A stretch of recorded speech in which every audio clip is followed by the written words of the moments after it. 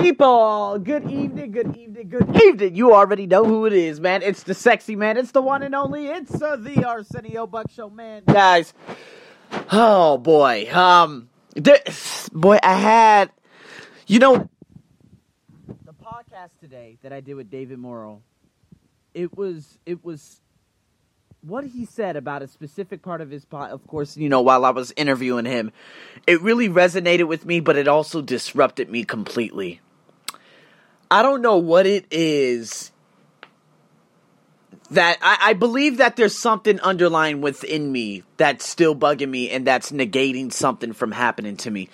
This man is one of the most remarkable beings that I've ever had the opportunity. I've heard stories that made me cry before. Lisa Nichols crying on the Steve Harvey show about a lot of different things that she had to endure when she was a kid and, I guess a preteen, a late teens and stuff like that.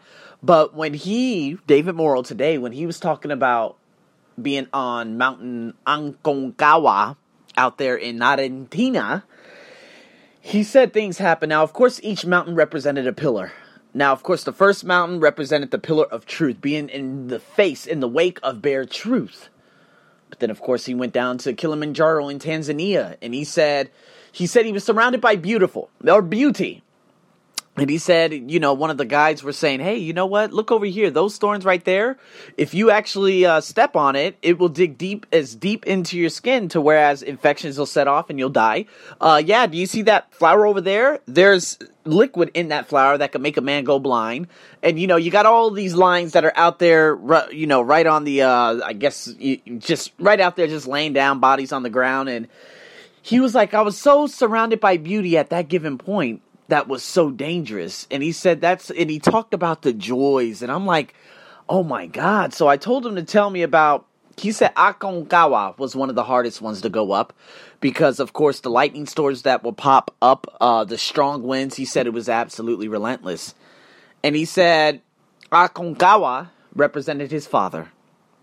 Now, when he was a kid, just as when I was a kid, he went through of course, his father left him, just as my father left me. And he said as he was going up Aconcagua, I think his father, he came probably later in his life, and his father, he had broken up with one of his wives, and his father was suffering from dementia.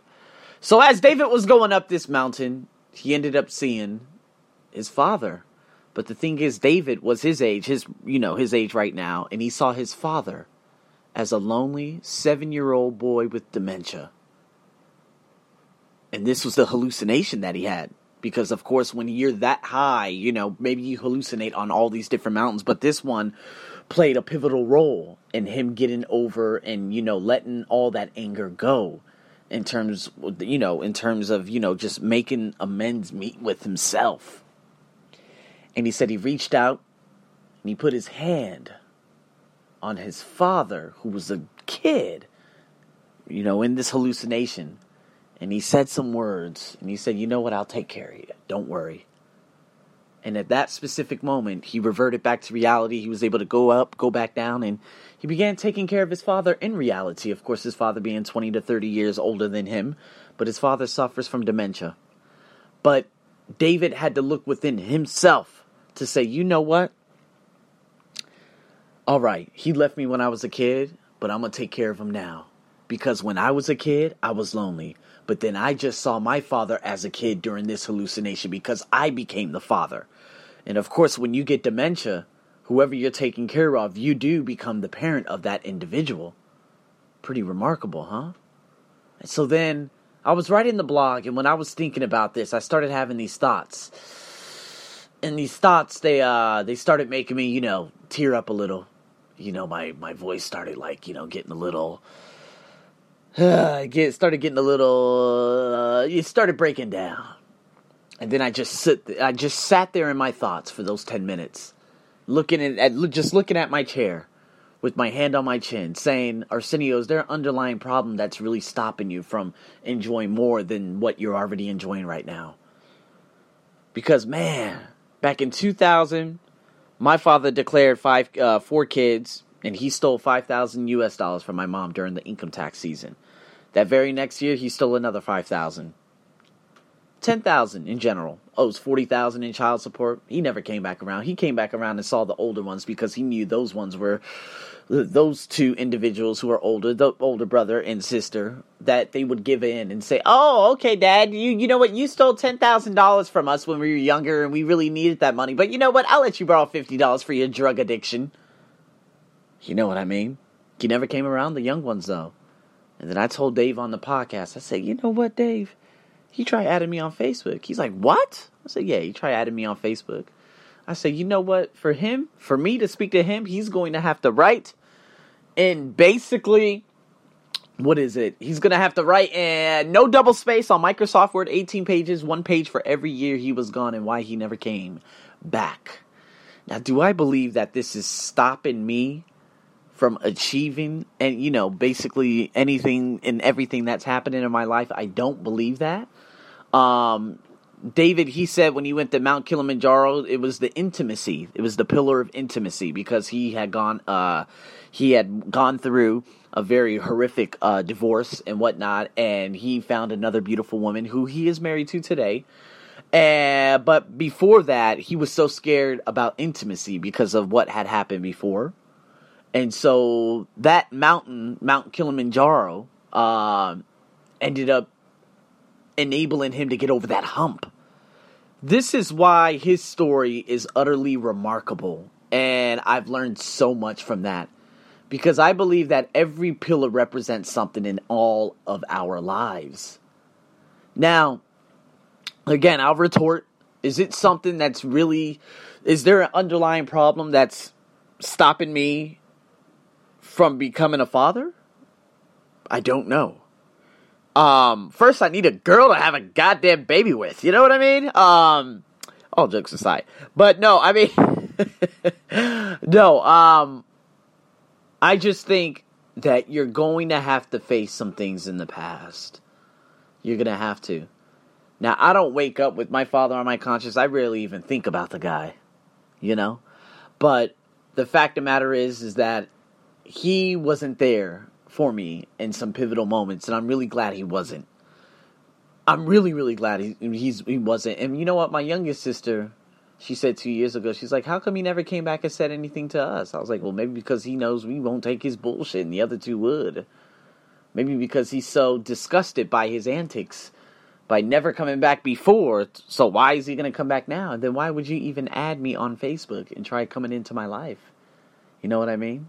But I don't want to prove anything to him. I'm not going to go to my father and say, "Yeah, look at me now, father. Yeah, I'm this, I'm that." He already knows who I am. He already knows what I am. He knows this. What can I say? I have nothing to say to him. Why did you leave me?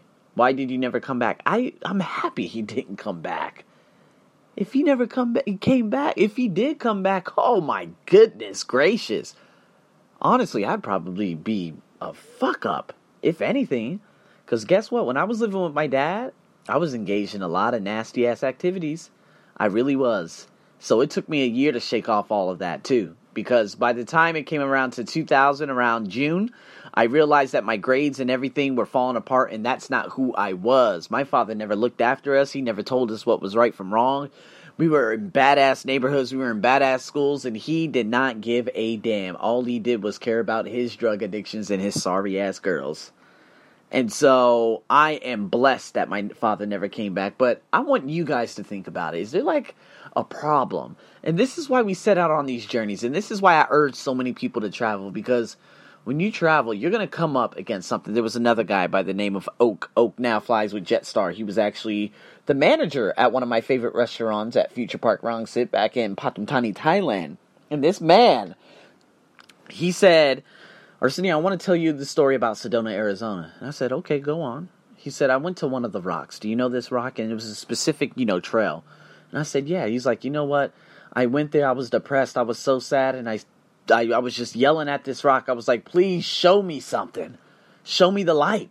Show me something. I don't know what to do anymore." Of course, this is a Thai guy living in Sedona, Arizona.